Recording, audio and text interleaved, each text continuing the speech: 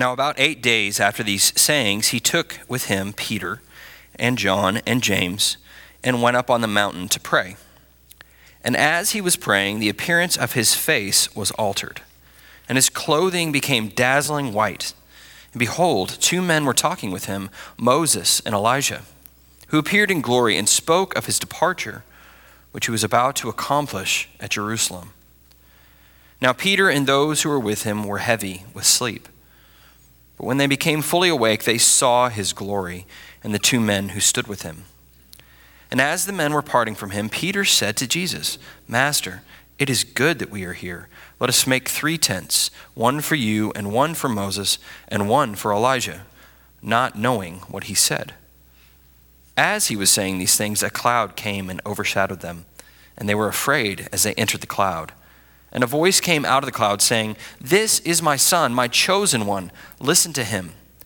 And when the voice had spoken, Jesus was found alone. And they kept silent and told no one in those days anything of what they had seen. Let's pray. Lord, would you come and speak to us through your word now in Christ's name. Amen. When things aren't as they should be, whether you're thrown into extreme circumstances, you're adjusting to change, you're living through a pandemic, your unexpected stress is being put on you, a phrase is often said, and I've said it this week to Rachel. People have said it to me, and it's kind of become a common recognition that things aren't as they should be. And that's when I say, look, I'm just not the best version of myself right now. And I don't know if any of you identify with that statement. It's that despite all that's going on, I know I should be doing better than I am. But this is kind of where I am. And I don't know if you identify with that, or if you've ever had one of those days where everything is kind of off or not going well, or maybe a week, maybe a month, maybe a year. And I'm gonna warn you, you will have permission to laugh in a moment. You'll know why. And that's not to minimize what you're going through, but this was an especially bad day. I just moved from Canada to England. I thought I'd signed up to a bird MDiv course, which was the opposite. And I was trying to figure out my way in this British culture. I'd been gang pressed by a friend who told me I needed to do some acting, because acting is what you do when you go to Oxford. And there was this place around de Bergerac. I don't know if you're familiar with the guy with the big nose. And they needed me to play 2 roles, and anyway, I got pressured into it, so I said yes. I had to grow my hair out, and I was just so I'm walking, and there's a bridge in Oxford, the Magdalen Bridge. And as I was walking across, it was spring, and that's the time of year when the tourists descend. And as I'm walking across the bridge, a group of 20-plus Japanese tourists swarm around me. And they're really excited, and they're really animated, and they're all speaking at once. And to be honest, I was having such a bad day that I was a bit shocked by what was happening. I'd kind of missed the whole point, what was going on. So I kind of said, quiet, and all these, so they just kind of quieted all down. And they all had notepads and pens in their hands, kind of pushed them towards me. And they said, can we have your autograph? Can we have your autograph? And I was like, what? So I said, you got me. How did you know? And they said, oh, it's your dance moves. It's the way you walk. It's your hair. And this one really short Japanese woman said, you're so handsome. And it didn't help, because I still didn't know who it was. And finally someone shouted out, John Travolta, please, John Travolta, give us your autograph. And when those things happen, you have a decision, right? You can kind of say, oh, look, I'm not John Travolta, but it had such a bad day. I was like, I'll take it. And suddenly, my dance moves went next level. Suddenly, I kind of became John Travolta on Magdalen Bridge in the middle of Oxford, and I signed autographs. They all then wanted photos. And I took photos, and people were going by. I had a friend stop and watch, say, what are you doing? I said, don't worry, I'll tell you later. And then all of a sudden, I'd become the best version of myself that could ever exist. I had become my version of John Travolta. And somewhere in Tokyo or somewhere else in Japan, there are people who say, oh, remember that time we met John Travolta on the bridge? And it wasn't. It was me. And anyway, I basked in it.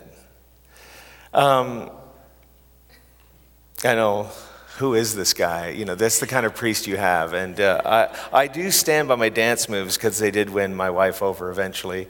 But we have this thing, don't we? We love it when the light is shone on us from the outside and we get praise, or we get recognition, or we get success. And part of that is hardwired into who we are. And this is where we meet Jesus. And he kind of turns it all on his head, which is the nature of Jesus and his teaching, is that we start in our passage. If you look with me in Luke chapter 9, you've got it there in front of you.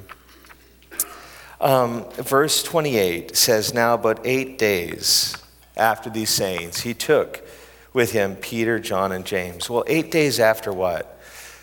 It's 8 days after earlier in the passage, Peter confesses Jesus as the Christ. So this is 8 days after Peter finally gets it right and says, you are the Christ. That's who I believe you to be. And then 8 days later, in verse 28, he takes with him Peter, John, and James and goes up to the mountain to pray. So the first thing we notice here is that Jesus had an inner circle. He had 3 disciples that he took with him for these more intimate moments. And Jesus, at this very specific moment before turning towards Jerusalem, before turning towards the agony that awaits, and in order to prepare him for what's about to happen, God does something for him. God gives him a mountaintop experience. And mountaintop experiences are wonderful, and when you have one, it really feels like something of heaven has filled you, which is kind of the model, because that's what happens to Jesus. But they really prepare us to walk through the valley of the shadows, and to do it in obedience and faith. And so this is the moment before the drama of Holy Week erupts, where Jesus receives from God to prepare him for what awaits. And so this inner circle that he takes with him, they're a strange collection because they aren't chosen for their prayerfulness. These 3 fall asleep every time they're asked to stay awake and pray. They're not chosen because they're the best of the best. They're chosen because of some other criteria that we're not told why.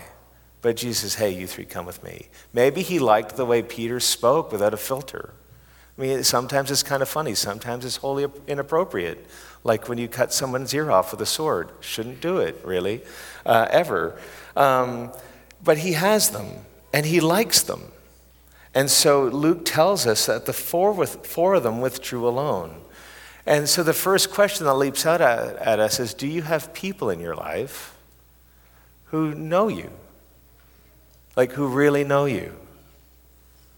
Who you can share and who you can let in on what's really going on? And then all of a sudden, as Jesus is praying, his face changes in verse 29, and his clothing became dazzling white. It's important to notice here that it's not that there was suddenly like a firework that went off on the mountain. It wasn't light from the outside that made him dazzling. There's something else going on.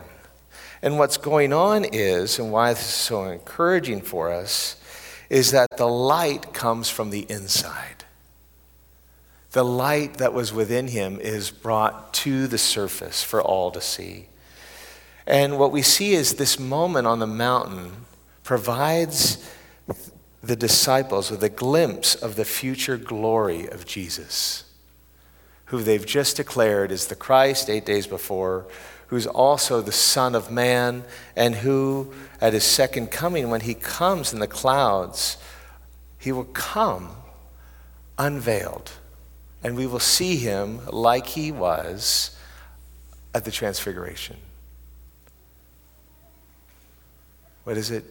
Just full of glory.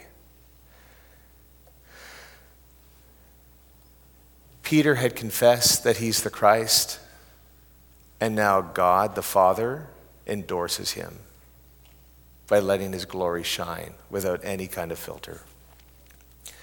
This is my son in verse 35. Listen to him.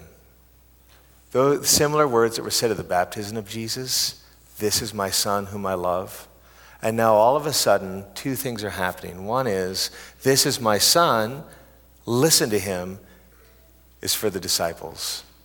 This is my son whom I love. Pay attention to his teachings.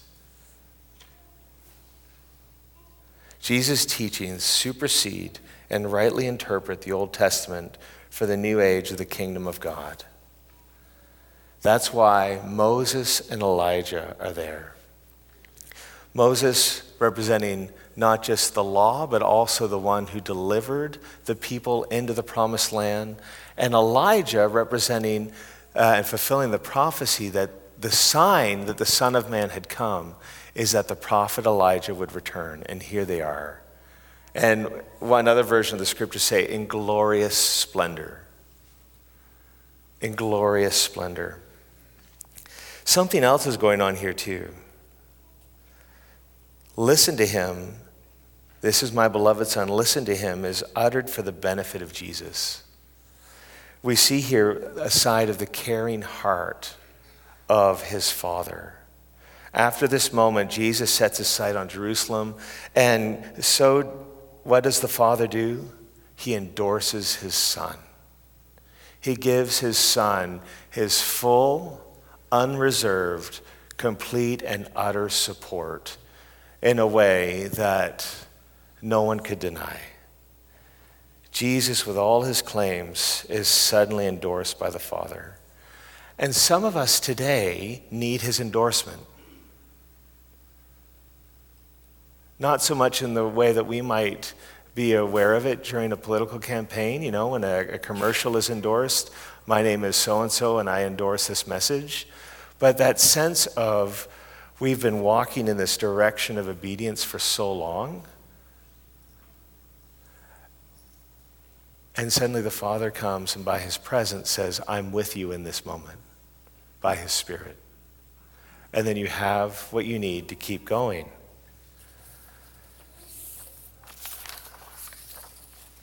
Luke tells us that they were talking to Jesus about his departure. That's Elijah and Moses, which he's about to bring to fulfillment at Jerusalem. And these men appear, as I just said, representing God, ushering in his kingdom. Moses is the one who led God's people to the promised land. Elijah is the prophet. And so they're brought to minister to him. And it's interesting, isn't it? Because what happens shortly after this is on a different mountainside, Jesus is revealed. And for the sake of his glory, while on Skull Hill, the transfiguration, he's revealed in glory. At the crucifixion, he's revealed in shame as he hangs on the cross. Here, his clothes are dazzling white. And there on the cross, his clothes are stripped away. Here he appears with Moses and Elijah, and there on either side of him are two criminals who are crucified with him. Here a bright cloud surrounds them all, and there thick darkness will cover the land as he dies. Here God's voice announces, this is my son, listen to him. On the cross, it's a Roman soldier who says, surely this was the Son of God. The glory of Jesus is exchanged for shame and suffering. And at the transfiguration, we see Jesus at his best. At the cross, we see the very worst of what can be done to a human being. Why?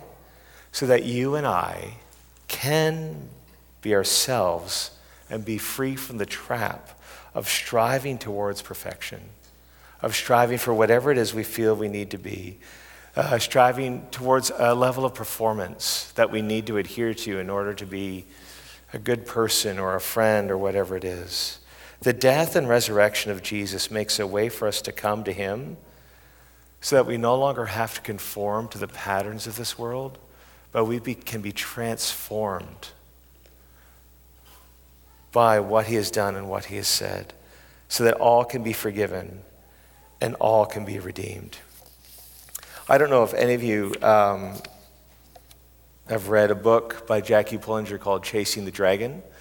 It was in 2006. I had the privilege of speaking at a healing conference once. I was never invited back, so you can, I didn't kind of live up to, I wasn't my best self. That was a joke. But I was speaking at a healing conference, and Jackie Pullinger was going to be there. And since I had read Chasing the Dragon, I wanted to meet her. And I don't know if you're familiar with the book. It's an incredible book. It takes place inside of Hong Kong in the walled city, where strangers were not welcomed. Police did not enter the walled city. It was a haven of filth, crime, and sin, where a prostitution, drug addiction flourished. And Jackie had grown up believing that if she put her trust in God, he would lead her. And when she was 20 years old, she got on a ship, booked a one-way ticket around the world, and got off at Hong Kong because she felt called to the walled city. And as she went in, she began to speak of Jesus and to pray, expecting that Jesus would change their lives. Brutal thugs were converted, prostitutes were tired, and heroin junkies found new power that freed them from the bondage of drug addiction. Hundreds discovered new life in Christ, and a single woman filled with the Spirit of God did what no authority in Hong Kong could do. She single-handedly brought down the walled city. And I was going to meet her. And I was pretty pumped. And I took the speaking engagement just to be able to meet Jackie.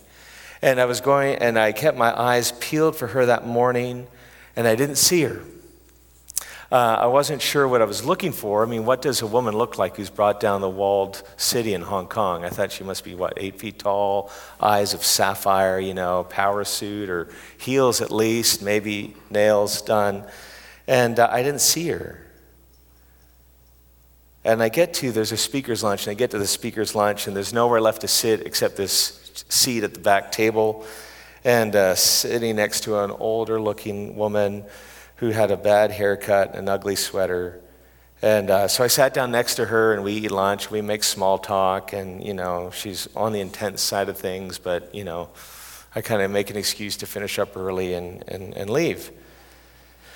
And that afternoon, when the session that Jackie's speaking starts, who gets up but the woman? I was expecting someone for whom the light of the outside world had shone on her and made her look fantastic. But she was an ordinary woman. But she was a spiritual giant.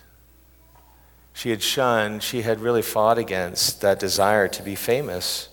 And she'd moved away from that desire to have light shine on her from the outside so that she could have more of God's light on the inside shine through her. And I was pretty humbled. I couldn't believe what had happened because of my expectations that were off, that weren't kingdom-minded, but I'd been caught up in this celebrity culture. I had missed out on an opportunity to really have a chat with Jackie. I recommend you all read that book, Chasing the Dragon. It's just utterly incredible. And it's really about coming to him, whether at your best or not. In fact, all of the people that Jesus interacts with in his earthly ministry are people who would probably say today, things aren't the way they should be. And yet they're drawn to him. And as I conclude, just a couple of points really, that we have a God who prepares us for what's to come. He knows, and he's taken up a posture of empowerment. The Holy Spirit comes into our lives to fill our bodies, mind, and souls and give us an assurance of what's to come. It's a mountaintop experience. We get these encounters so that we can live more faithfully for him back in the valleys. Our life is to be modeled on that of Jesus. We're warned to expect hardship as long as we live here. And he hasn't left us alone in those times. But he also invites us to encounter something of his glory. That we would know the fellowship of the Holy Spirit when it's tough. that our hearts might beat to his heart. One of the most incredible reports coming out of the Ukraine these last few days is that the church hasn't left. So many have stayed throughout the Ukraine and haven't fled the invasion so that they can be there with the people through this difficult time. I find that I'd love to say I would do that for you. But we don't know because we're not in those circumstances. I'm sure we would. Where else would you go? When his light doesn't shine on us from the outside, but his light shines in us from the inside out, the goal is that we are normal people, very ordinary. But what leaks through us is this light that is the presence of God. And that though we may not have all the hallmarks of what it looks like to be famous and successful in the eyes of the world, there's an inward strength that people find irresistible.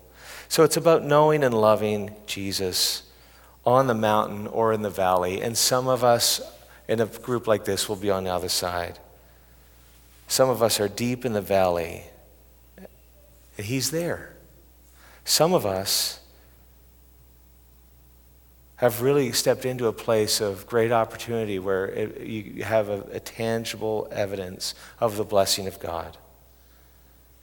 The important thing wherever you are is to maintain a posture where you can receive from him. When we pray, and it's the oldest prayer in the church, "Come, Holy Spirit," what we're asking for is that the Lord would fill the person with a taste of his glory that will only be fully available when his kingdom is fully released. And that will only happen when he returns. In this moment, we have glimpses of it in part, but a day is coming when it will be fully released and realized. Let's pray, shall we? Why don't we stand?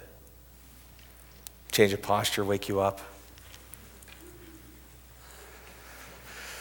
Lord, we come to you with this passage, with this truth of your desire to meet us where we are, to take us as we are. And we ask now that you would come by your Spirit and fill our hearts with your presence. For those of us who are in a struggle, who identify with the valley, would you come, Lord Jesus? We pray for the endorsement of God the Father. Would you come and speak, Father? Would you help us turn away from the desire to have the light of this world to shine on us, that we might have your light, Jesus. You are the light of the world, that it would shine in us and work through us, that we would be known as ordinary people who know Jesus. Come, Holy Spirit, would you well up within us? Would you come upon us? Fill us with your presence, we pray. In Jesus' name, amen.